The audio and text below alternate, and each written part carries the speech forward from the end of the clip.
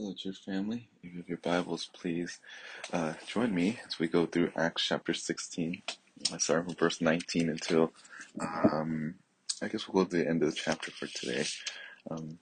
Just to kind of give us some context of where we're at.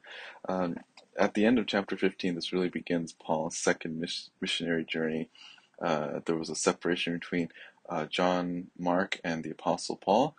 It doesn't really specify what it was. It does specify in terms of why Paul didn't want John Mark here. Was because John Mark abandoned them before. The scripture doesn't tell us why the first time John Mark abandoned them, but out of just I guess maybe fear of John Mark abandoning them again, Paul has a split with them. So Barnabas took John Mark to go somewhere else to do ministry, where the Apostle Paul and Silas went. And we talked about how even in that conflict, that was needed in in a way for the Lord to use this conflicts of the gospel to be made known to the whole world. They encounter Timothy. This actually where Luke gets introduced, and then we talked about how even the church of Philippi came through all of this. So this is one of those miraculous instances where even in when man fails, God is still able to do and use man's failures ultimately to spread the gospel throughout the world. And we as Christians today, we are definitely the recipients of it because we study the New Testament primarily, so we have a lot of resources from them because of this one event. This one separation is what led to the Gospel of Luke, the book of Acts, First and Second Timothy, book of Philippians, and as we see, as Paul continues to go through the second missionary journey, more people will come to saving faith, and more people will, and more churches will be built, and that's really how the gospel gets spread throughout the world. So God is good even when things in life are not. So as we look at verse 19 to the end of the chapter, this gets to the point where there were people that were getting saved. We talked about how Lydia was really one of the founders of the church in Philippi. There's a contrast here with this other lady that was demonically possessed, and this demonically possessed lady wanted to almost like jump on the bandwagon that or steal Paul's thunder, or even try to make a connection with them, saying that, oh, we're just like them. And Paul rebukes the spirit, and the spirit leaves her. And this is where the story picks up. So as we go through this, just understand that persecution comes to those that are faithful to the Lord, that goes against the grain, as some would say. So verse 19. But when her masters saw that their hope of profit was gone, they seized Paul and Silas and dragged them into the marketplace before the authority. Now, this shows you that in the cultic practice, they don't really care so much about the person, but they only care about the prophet. This lady here is no longer demonically possessed, and the first thing that comes to mind for them is that they are upset because there's no longer money. They basically deplete their opportunity for them to achieve more wealth. And and as a result of that, they brought Paul and Silas to basically be rebuked for it.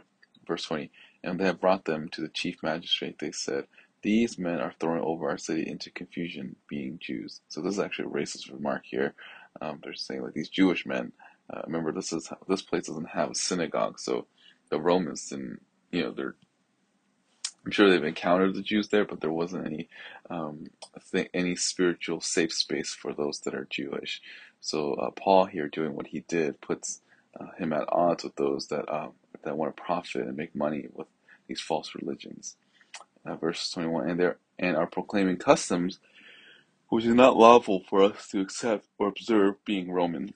And that's true, actually. In that time, the Roman had this law in place where it said that if you want to have a religion, if you want to worship whatever God you want to worship, it has to be first and foremost registered by the Roman government.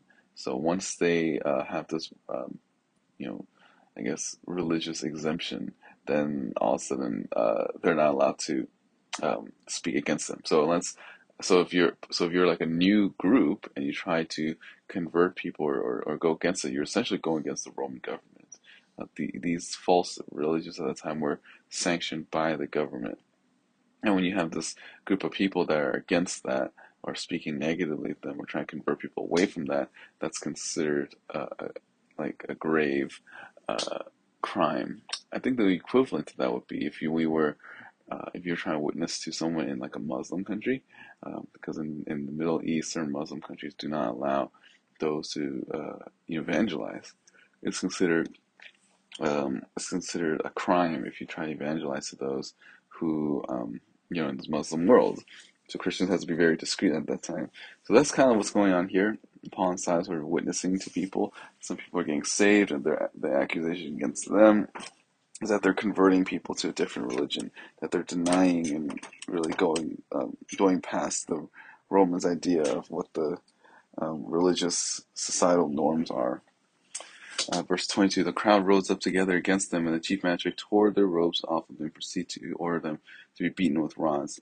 When I struck them with their many blows, they threw them into prison, commanding the jailer to guard them securely, and he had received such a command, and he, having received such a command, threw them into the inner prison and fastened their feet in the stocks. Now they attacked them. The magistrates attacked them, and they were thrown into prison. The prison there was kind of like a house arrest, but don't think like our modern day house arrest where you can like still garden and stuff. This just basically means that they were chained to someone, and this jailer, understood his job, so he chained them in this very awkward position. It says here the prisoner were, it says they fastened their feet in the stock. So the idea is that they would put themselves in this weird position where they spread their leg apart in hopes that they would get a cramp. So they're in pain. This is really like a torture chamber. And they put them there because of what they were doing outside in the world. Verse 25, but about midnight, Paul and Silas were praying and singing hymns of praise to God, and the prisoners were listening to them. So the result of the reaction for what Paul and Silas did during time of persecution was that they start praising the Lord, start praying to the Lord and singing hymns about him. Now, obviously, they didn't have a hymnal, so they were singing something. Most likely, they were singing things from the book of Psalms or things that they might have created themselves. But they had a heart of worship, even though they were in a very dire circumstance. Now, for us as Christians, we understand that sometimes when persecution comes, the circumstance is not what makes us worshipers. We aren't supposed to be people who lose joy based or have joy or not based on our circumstances. Rather, our joy is centered around Christ, and that doesn't change no matter what type of situation that we're in. So Paul here and Silas were singing, they were praying, they were singing hymns and praising the Lord. And what is there to praise the Lord about? And you just know that the apostles had this very mature understanding of the faith that if they were to be, if they're to suffer, they understand that they suffered because God deemed them worthy to suffer this kind of consequence and pain. So they knew that. They understood that they were found worthy by the Lord, and they continued to praise the Lord because of it.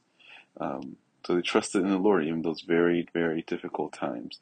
They didn't sleep. They didn't bother by that. They just continued to worship the Lord in very hard circumstances. That's where something we need to be as well. There might come a time where you might lose your livelihood, but you want to know that you need to remember that in those times you still need to be worshipers of Lord.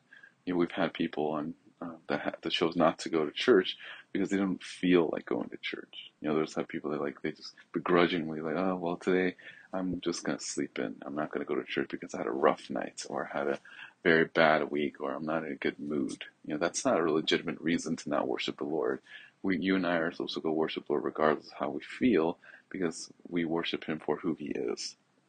And that's what Paul and Silas were going through that. They were praising Him, and they were worshiping Him. And then all of a sudden, verse 26, and suddenly there came a great earthquake so that the foundations of the prison house were shaken. Immediately all the doors were opened and everyone's chains were unfastened. Being in San Francisco, we know that there's always a possibility that the big one will come, and we don't know how devastating that might be. But for this particular instance here, this earthquake that happens is very isolated, localized. It only affected the prison, it seems like, because it wasn't some major outroar from outside. There was no, needing of help or anything like that. It just seemed like it only happened here in the prison, and the result being that all the prisoners' guard, all their chains broke off, and you can imagine how horrified that would be if you were there. If you're not, if you're like one of the prisoners and you're seeing all this, you're hearing these two people singing, and all of a sudden an earthquake happens and all your chains fell off, and you'd be petrified. But even more petrified is the guard, because back in that time, if you fail to do your job in protecting the people, preventing people from escaping the prison, then the result is that you die. Verse 27, when the jailer awoke and saw the prison door open, so he didn't even check, he just assumed that they all ran away. He drew his sword and was about to kill himself, supposing that the prisoners had escaped.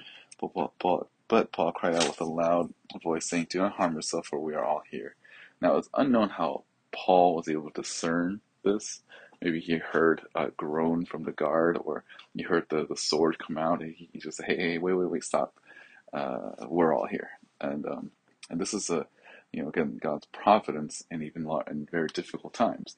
Because even when we go all the way back to the end of 15, if that conflict didn't happen with John Mark, then they wouldn't have gone to the missionary journey here in Rome. And because they were here, people were getting saved, like Lydia, Luke joined them, Timothy joined them, and now this family joins them in terms of being part of that early church in that area. And he says, verse 29, he called for lights and rushed in, and trembling with fear, he fell down before Paul and Silas. This guard, he basically lost everything. He's supposed to lose his life because of what happened, but it was in this desperate moment, I think somehow the Lord worked in his heart to make him think about eternal things. That was more devastating than losing your physical life. It's your spiritual life. And I'm assuming this jailer had some understanding at that point that, hey, he needs to be made right with the Lord. And maybe he heard the hymns, maybe he heard the prayers, and it was like the apostles were planting the seed in the jailer's heart, and the Lord caused it to grow at the moment that the earthquake happened.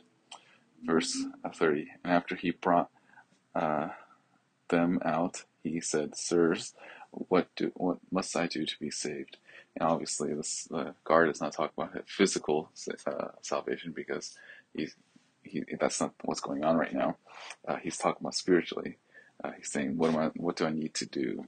And Paul responds in verse 31. They said, believe in the Lord Jesus and you'll be saved, you and your household. And this is a phrase that we saw in the last time when Lydia got saved. When Lydia got saved, all the people in her household got saved. And it doesn't say that one person gets saved and the rest of the family gets saved. It's that when you believe the gospel, whoever in your family believes this gospel, they will be saved as well. Verse 32, and they spoke the word of the Lord to him together with all who were in his house. And he spoke to them that very hour on that night, and washed their wounds. Immediately he was baptized, and he and all his household. So there's a very unique change in this person's life. He used to be, just their jailer. Now they're a brother, and not only that, he's like helping them out. The Lord changed his heart so that he started loving those that brought him the good news. And the wounds that Paul and Silas had during the beating were still there, and then he showed this practical way of love. And he wasn't taught that much theology. His heart was transformed so radically that he immediately served Paul and Silas by cleaning their wounds. And in doing so, it shows that he has now a unique humility. That's kind of how Christ washing the feet of the disciples. He just loved the people after being realized that he's loved by the Lord. And not only that, he got baptized. And it's a very basic initiation for those that are Christians. He no longer cared about his identity or even his reputation, because even back then, getting baptized in a public way was a symbol of betrayal for some people and family, or social, or you're basically identifying yourself with a social outcast. They didn't care, and he got baptized, and his whole family did it as well. And verse 34, and he brought them into the house and set food before them, and rejoiced greatly, having believed in God with his whole household. So, if I was in his position, I would be happy too. If my whole family got saved and we're all believers, then essentially, we're all saved. And in this household here, I think if you add Lydia's and Paul and Silas, this is really, again, the startings of a new church plant here. They get saved, they're rejoicing, and they're praising the Lord. Verse 35, now when day came, the chief magistrate sent their policemen saying, release those men. So it's just kind of funny, because at some point it means that they're like, oh, okay, you're free, got baptized, and they came back like, hey, can you put these shackles back on just so, I could still keep my physical life and do my job and maybe witness to other future prisoners. Um, so they get his, they just get the prisoner locks them up again. Verse 35. Of 36, and the jailer reported these words to Paul, saying, the chief magistrate has sent to release you. Therefore, come out now and go in peace. But Paul said to them, they have beaten us in public without trial, men who are Romans, and have thrown us into prison, and now are they sending us away secretly? No, indeed, but let them come themselves and bring us out. So this is, Paul being bold here, and it's like, hey, they did something that was actually illegal. They shouldn't do this. Now, understand as Christians in any nation, there are rules that Christians can leverage to their advantage. I think that's totally fine. Romans 13 tells us that we need to submit and honor government, but that doesn't mean that sometimes the laws that are made are not designed for us to, there are some laws that are designed to protect us, even from the government themselves. So if there are things at which where you see like, hey, that's not actually legal, they can't do this, you have every right to do every legal means to go against it. When you look at some of the things that are going on in our church, in particular in our day and age, we have, as Christians, have the right to assemble, we have the right to worship, and the government can only tell us so many things. That's why, even though we don't do things like eat at the church, we still do communion, because the communion things, these are our religious privilege and rights, and the government can't tell us what religious things we can and can't do. But at the same time, we want to honor them. We don't want to fight them, but we at least want to use what leverage we have so that we can be at peace with all men. And Paul here is using using his earthly citizenship as a way to confront these magistrates for doing something illegal. The government here was doing something that they shouldn't do. They know that God is ultimately the one in authority, and they need to give an account to the Lord, and Paul checks them on this in their decision making here. Verse 38, the policemen reported these words to the chief magistrate. They were afraid when they heard that they were Romans. So again, this was a no-no. They weren't supposed to beat a Roman without trial, and they realized they're in trouble, that they did something wrong here. Verse 39, and they came and appealed to them, and they had brought them out. They were begging them to leave the city. And again, this is so funny because, when it comes to money, they're willing to, they realize, hey, they're taking our money, let's beat this guy. When they realize like their life is on the line, then suddenly they're super nice to them. It shows you the priority of what's going on in their own hearts.